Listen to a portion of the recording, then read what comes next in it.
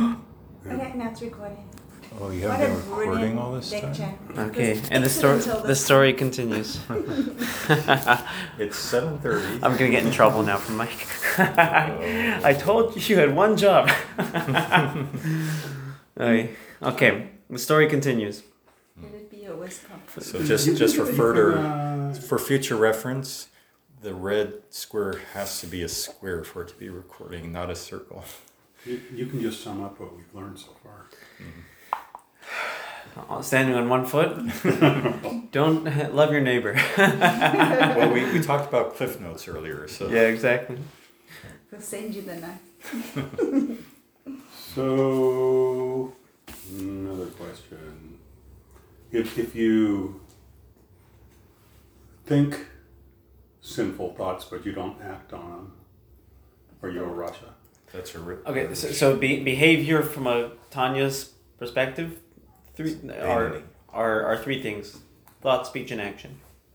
Thoughts. Speech and action. Thoughts. So, can you repeat your question one more time? If you think evil thoughts or sinful thoughts but don't act on them. Okay, so there's two things. There's thinking of sinful thoughts, and there's thinking about sinful thoughts. They're different. Yeah. You don't choose what you think of. You choose what you think about. I would probably ask more like, I want to rob that bank, but I'm not going to do it. So if a person thinks of sinful thoughts, they didn't make that choice, right? So just stop thinking about it. But if you're think about something else. If you're thinking about sinful thoughts, which is a choice, that's intentional. You're facilitating the thoughts. So that's a problem.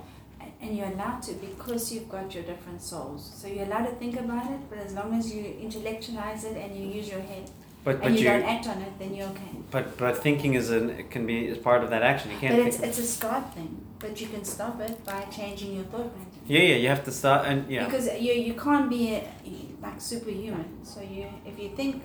You just have to recognize that that's happening. Well, we could choose what we think about. We just can't choose what comes to mind. A tzaddik, in other words, I may want to sin, but I'm not going to think about it. I'm not going to do it. A tzaddik won't even want to sin. It's not even an option. It's not an option. We're not at the point where we don't want to sin. We all want to indulge in one way or another, but we don't have to think about it, and that's a choice. And once we do think about it, or express it once we verbalize things we shouldn't, think about things we shouldn't, verbalize things we shouldn't, or do things we shouldn't. So at that point, either way, we've crossed a line that we shouldn't have. At that point, we lost control. Now, is it considered technically a sin? I mean, that's a separate question. But in our context, in terms of losing control, it's the same thing. I lost control the moment that I dwelled on it. And it's just a question of how far I went. Did I say it? Did I do it? Or did I just think about it? But once I thought about it, I'm not in control, but my emotions are.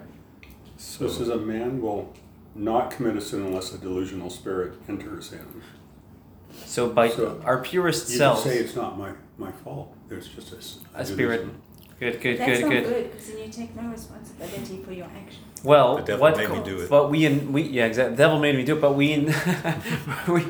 we invited that delusional spirit, and we have the ability to get past it. So it's a good question. You're asking a very good question. That's actually what we're about. So that's what the next section in Tanya, in our chapter 19, is about to address. How do I obviously have a choice because I'm held accountable. So how do I get over this delusional spirit?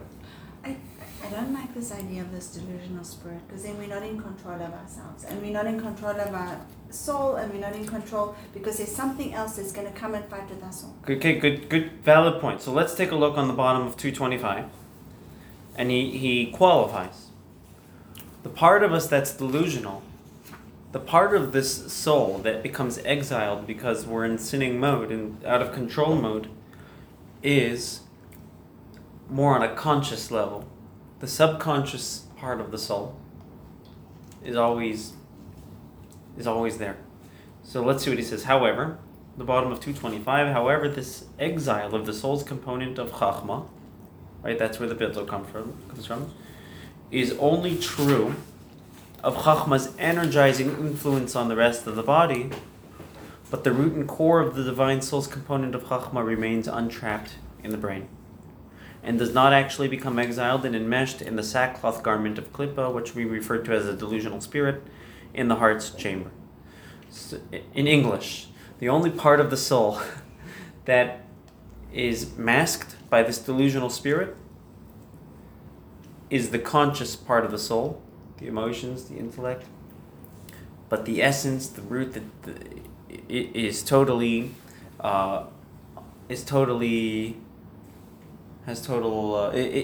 very much present.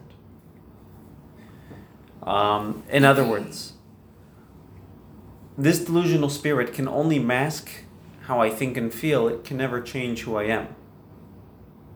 So it can desensitize me, so I'm not thinking as a Jew, and I'm not feeling Jewish, and I'm not sensitive to Judaism, but I'm still a Jew.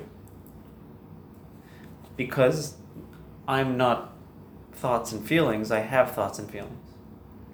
So although my thoughts and feelings are confused and masked by this delusional spirit, but there's a deeper part of me. And that's the dormant love, right? He refers to as the chachma, because the chachma is that inquiry, is that openness. Now, that chachma, as we're going to say, is sleeping. If we jump down to the next bold paragraph in the middle of the book, rather, with Risha'im, it's as if the chachma were asleep, failing to have an effect on them. So it's not that our souls, our conscious selves, the way we think and feel, are masked. The essence of our souls, our inner innate selves as Jews, it's very much present, it's just sleeping. And we'll soon see how to wake it up, but let's take a look at text 1 on our sheets here. This is an excerpt from a Hasidic discourse, a mimer of the Lubavitcher Rebbe, 1954, and this will help give context to what we're discussing here. Who'd like to volunteer? I can do it. Okay, go for it. This delusional spirit can only conceal and hide aspects of the soul that are subject to the human psyche, which hinders our motivation to serve God from a rational perspective, where there is a back and forth dialogue with the animal soul, delusional spirit. However, the part of the soul which is super-rational, which is motivated to serve God by its essential connection, is not subject to being blinded by this delusional spirit at all, being that it is the Yechida level of the soul, which is part and parcel with God. Yechida means one. It's the part of the soul that's totally one with God. So when the delusional spirit masks us, when this animal soul masks us and blinds us, so now on an emotional level or on an intellectual level, I lose sensitivity. But on an essential level, where I have my unconditional connection, I'm always connected. But you could go through your whole life without ever actually realizing you're connected. Yes. It takes realization. It takes realization, for sure. 100%. Because like we said over here, in the whole paragraph, it's sleeping. It's sleeping, and it has to be woken up. So we're gonna get to how you're gonna wake it up, and how you, if you find somebody that's in a bad place, how do you fix them? By purpose, by meaning, by. That's a good question. I see that as two. By meaning, by.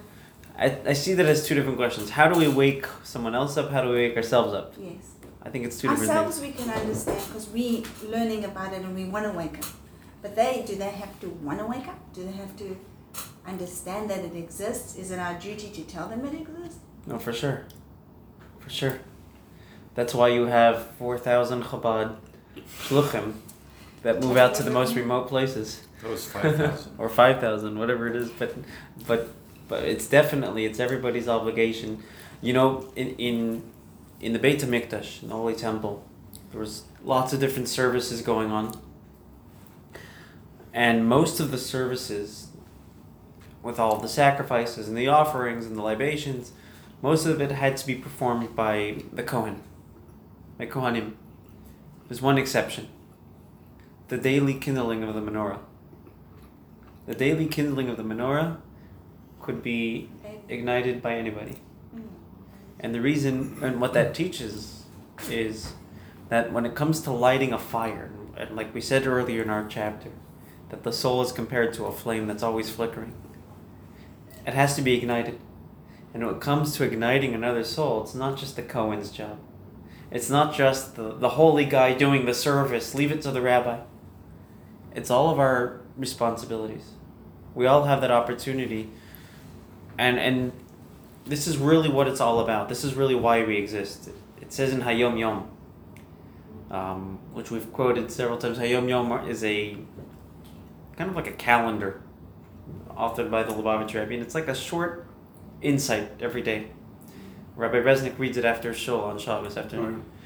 And in today's Hayom Yom, it says that the soul comes down to this world, and it's been waiting for this opportunity. Oh, yeah. Since your soul existed, it's been waiting in heaven to finally be sent on its mission, on its shlichut, on its mission from God, so it could come down here and inspire and bring God down to this world. So let me finish. So if that's the case, then what are we all waiting for? Exactly, that's how he ends off. And if our souls have been waiting, and this is what we really want, to share this light, what are we waiting for? So we definitely have to share it. And we have to do two things. We have to awaken ourselves, we have to awaken others. And how do we do that? Bring our candle close to the others and get. Okay, that's one way, right? Two Jews come together, you get three opinions, but you also get a stronger soul. Sounds Right, like Havdalah. By example, living a life that's admirable, maybe. Okay, yeah. Leading by example is definitely definitely a good way to do it. By People have a having- hard time being preached at, right? Maybe by having positive expectations. And just letting them know the connections there. So I definitely letting them know is a good start. And by the way, that's what we're doing right now. Right now we're learning that this connection's here. And just by knowing that we have it, now, are we going to feel it just by learning about it? Yeah. Eventually we will, and we'll work on it, and it will take work, and we'll verbring, and we'll have it. But at least we know. At least we're aware. At least we have that knowledge. It's like gives you the hope that that's not lost. Yeah. So, and if there's hope, then you can kind of go look for it. So being just aware is very impactful. The Rebbe used to say all the time, words that come from the heart, enter the heart. And if we could connect to this in a very deep way, we could have a very easy time sharing it with others. There was a famous rabbi, Rabbi Mendel Fritterfass, who was a big personality in the Chabad world in this past generation. He passed away about 20 years ago, 20 or less, or more, a little bit more. And he was a Russian Jew. He risked his life for Judaism. He was sent to Siberia for practicing Judaism in communist Russia. He was in Siberia for over a decade. Is he the one that held the matzah for a year? Could be. I don't know. Could be. I mean, just because I'm not familiar with the story, but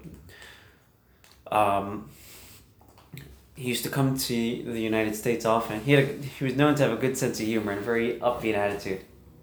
And he was a special character. A lot of stories are told about him, apparently including the matzah one. No. I think it was him. I don't remember who told me. Mendel Futterfass would come to the United States. He didn't speak a word of English. Eventually, he lived in Kfar Chabad, which is a village in Israel, where he worked in the yeshiva and taught. And he'd come to the United States often. And he had his tefillin with him. He's on the streets of New York finding Jews. But he doesn't know a word of English. He had probably good Hebrew, Russian, Yiddish. He sees Jews that aren't involved. And he says, Jewish, Jewish, tefillin. And they say that he never got a no. Mm-hmm.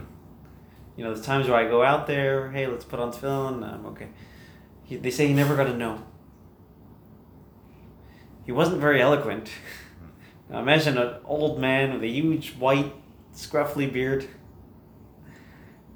Jewish tefillin. But he meant it.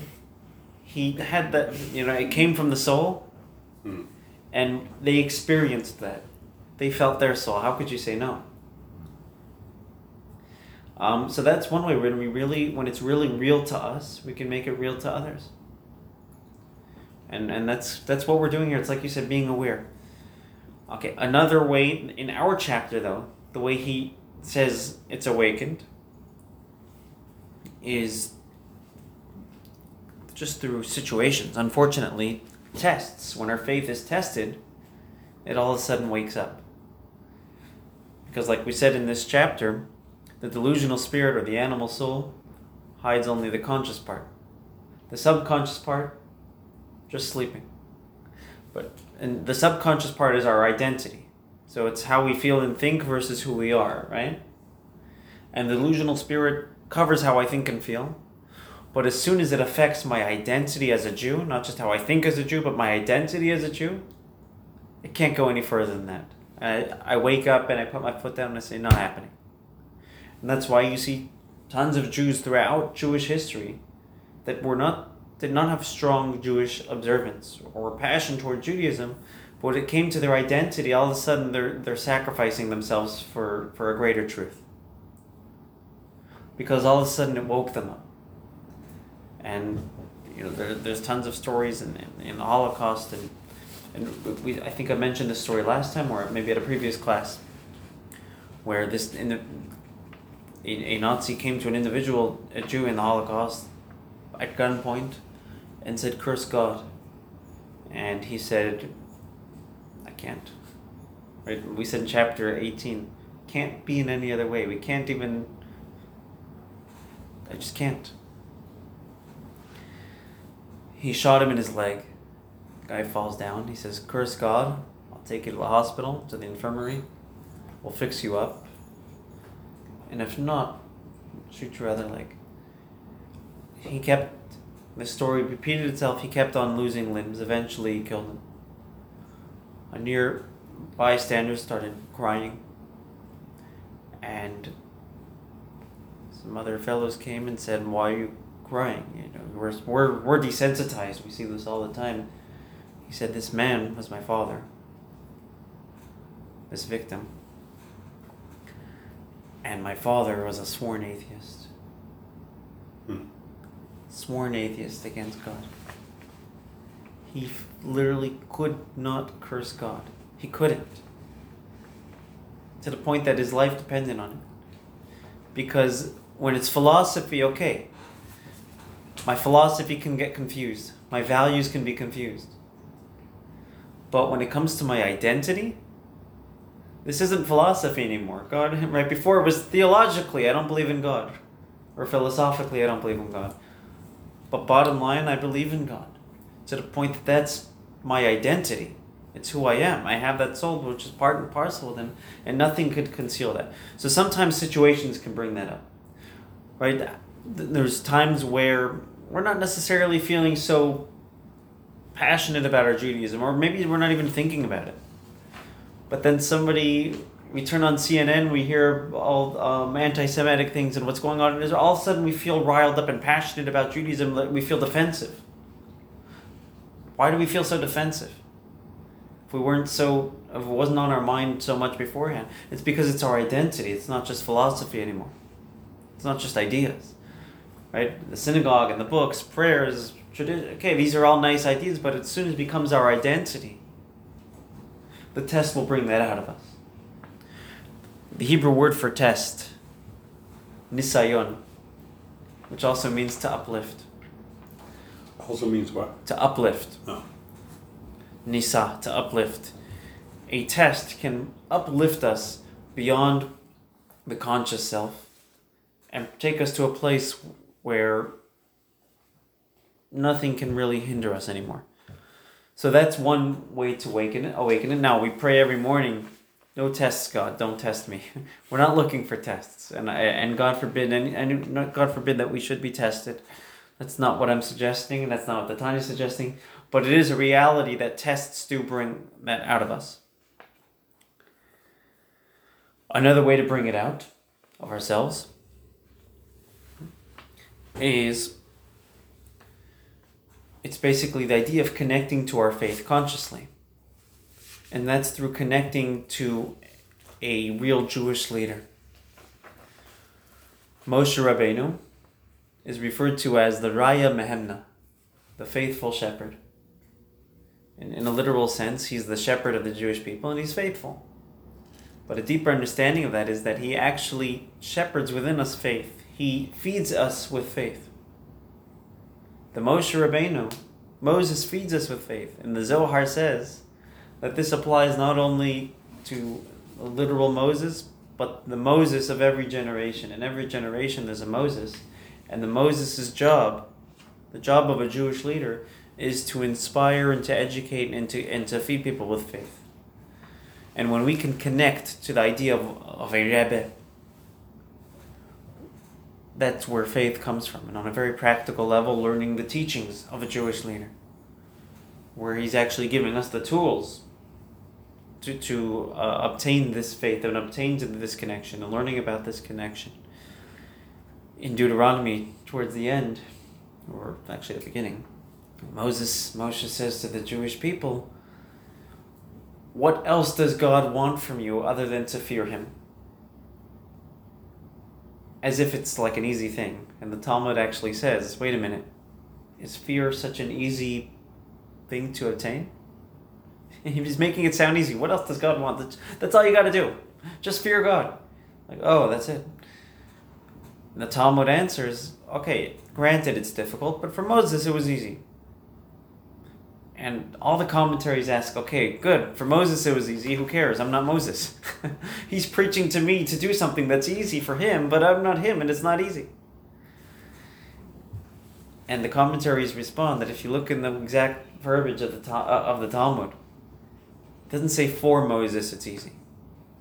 It says, it says legabe Moshe, which translated as for Moses, but it's also translated as next to Moses.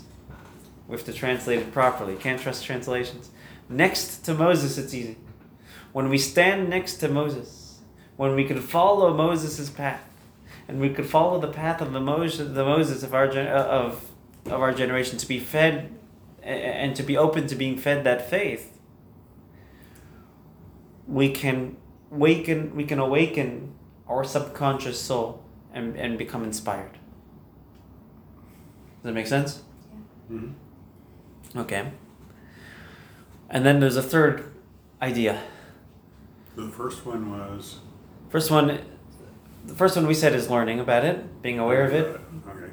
The second one we said is situational things, tests, right? Okay. Which are relevant to our identity.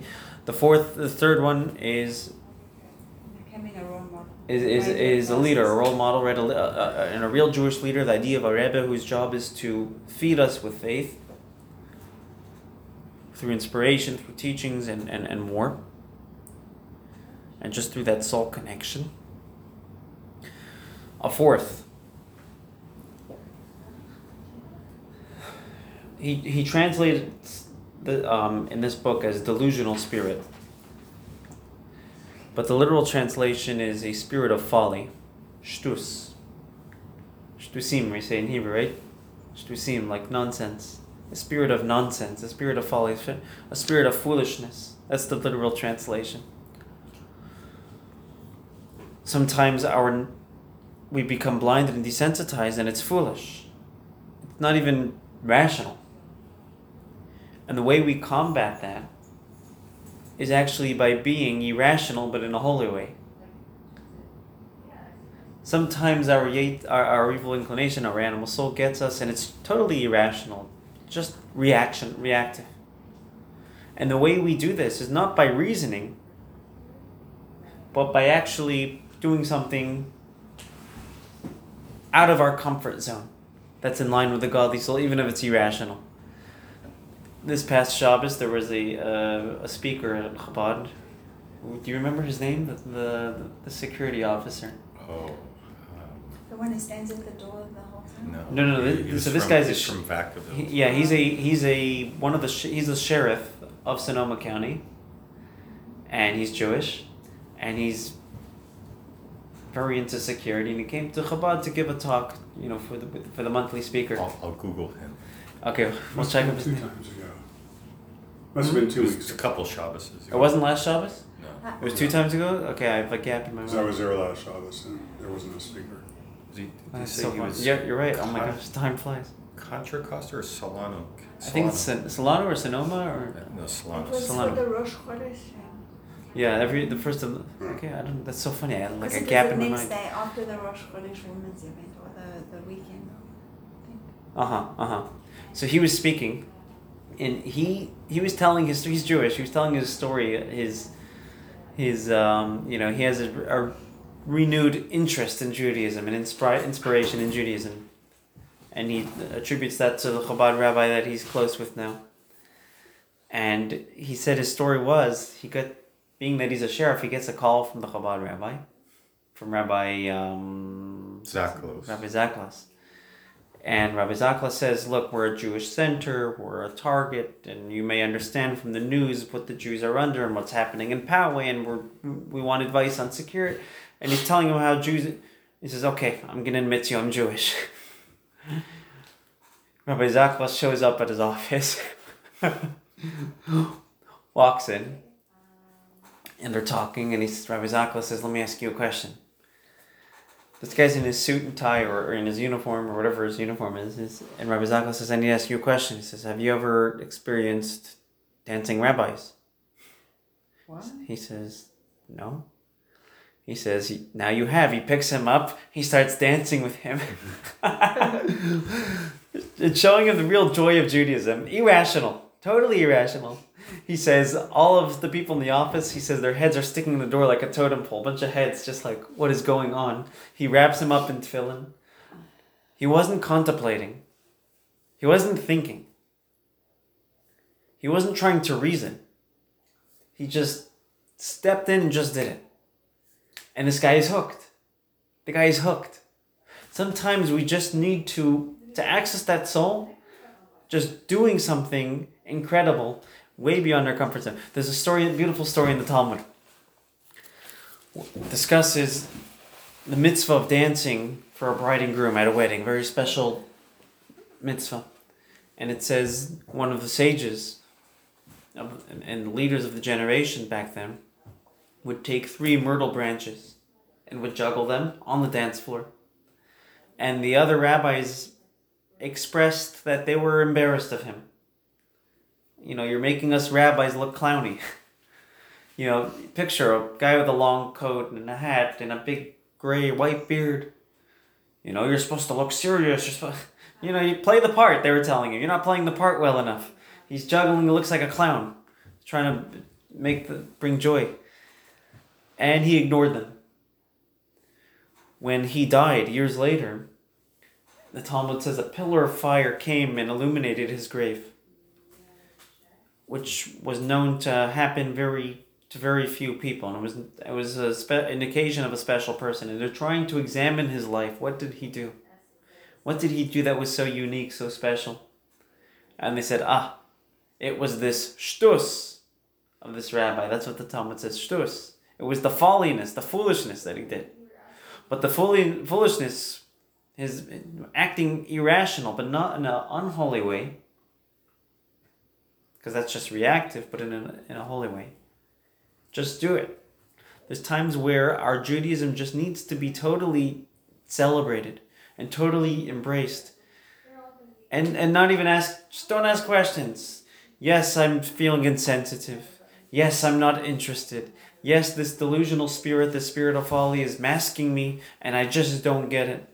And there's times where we just need to climb beyond that and just do it. Just let go and do it. And we'll feel that soul. We'll get there. And I think text 3 here in our sheets is a beautiful complement to this. We've read this several classes ago, but we'll read it again. We got a volunteer? Go for it, David.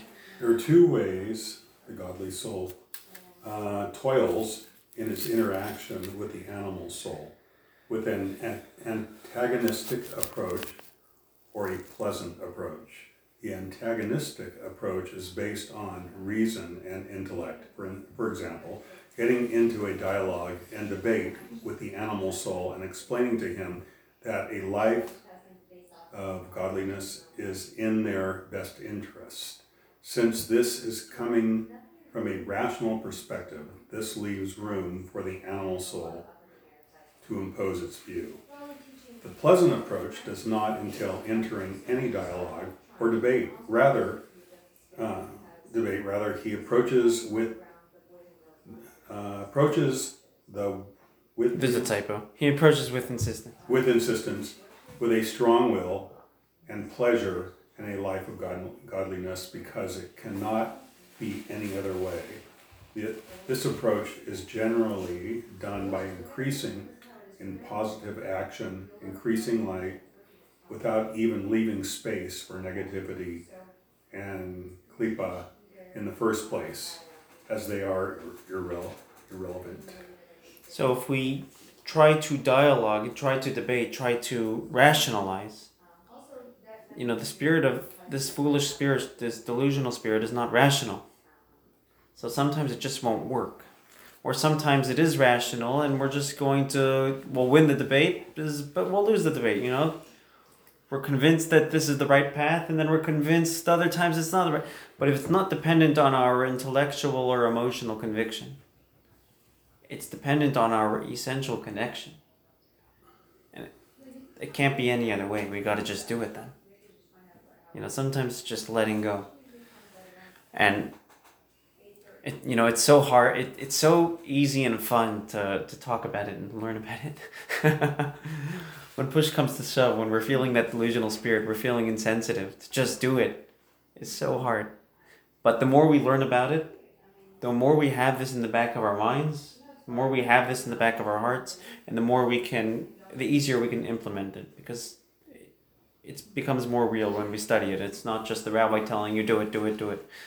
So ideally, if you increase the light without leaving space for negativity, that's it.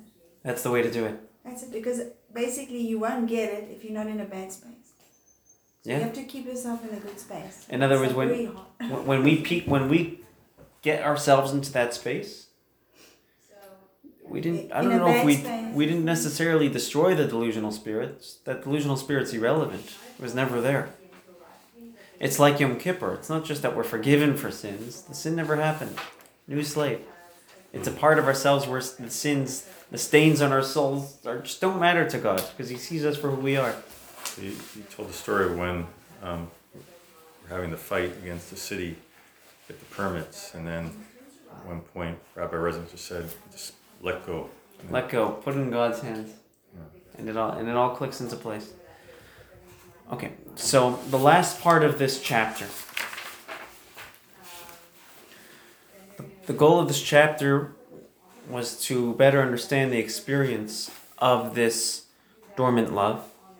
It's this essential, unconditional connection where I'm Jewish not just because of how I think and feel or how I was educated, but because of who I am, which leads to a great passion where the delusional spirit is irrelevant. And now we're going to explain how, where does fear of God fall into place? There's love of God, but where does fear come into place? Respect. And he says the fear is respect, but what am I respecting? I'm respecting the relationship.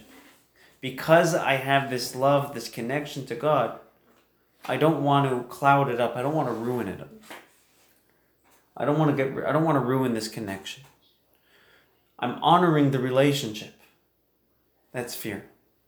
In other words, fear of God is not, if I sin, I'm going to be struck with a lightning bolt. It's if I sin, I will become desensitized in my relationship with God. Fear of severing the connection. Fear of severing the connection. I love God. I honor this relationship. I respect the relationship. the first chapters we learned about the relationship between people, because everyone's got God in them and everything, and God's in everyone. So that relationship needs to be, you need to be grounded in all your relationships. So it has to apply to people as So well, that's to respect apply- and relationships. Because God is everything and everyone, and it's in all the Jewish people as well. You know, someone who you truly love, you respect the relationship, you honor the relationship as well. Yeah, And keep so it you have sacred. to start grounded, and then you can move out. And yeah, definitely. And it's the same with God. We keep the relationship sacred. Because we don't want to sever it. Just like in a healthy marriage, we don't look in, right? We keep our eyes focused in a healthy marriage. In a healthy relationship with God, we keep our eyes and hearts focused in the right thing, in the right place. So that's where fear falls into the fear is included within the love. The fear results from love. Fear, reverence is a better word. I revere and hold this relationship in high regard because I'm connected and I love God and I love that connection. I have that commitment. What's the Hebrew word for fear?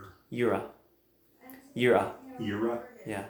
And is it translated as fear, or is it translated as reverence? It's often translated as fear. Okay, the literal translation is awe. In awe. Yeah, which Awesome. is more reverence than fear.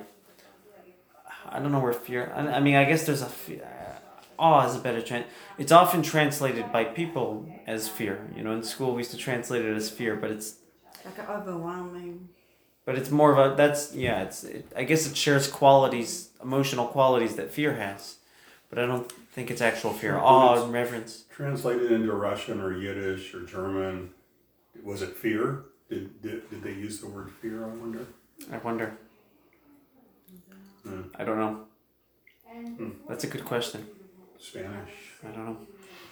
I just wonder if the English, which, Here- Christians probably did it originally. Yeah, especially, Catholicism has a lot of dread and fear to it. Right. Definitely, and a lot of guilt to it.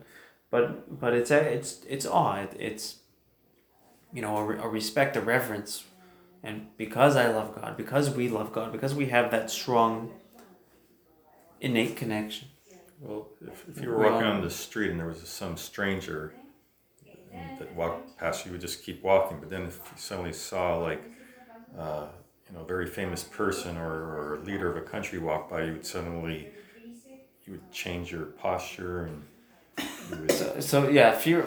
So fear does have, or awe, respect will do that to us. When we love, because we love God, we hold Him in high regard. We revere the relationship. So we'll put ourselves in line. Not necessarily in terms of posture, but in other areas where we need to straighten ourselves up in our relationship with Him, and pick up our observance or whatever it is. Good point. Very valid point. That's the story, my story, and I'm sticking to it. On that note, do you remember him? That's him. Can I see what he looks like? Sheriff Sergeant John Mazer. There we go.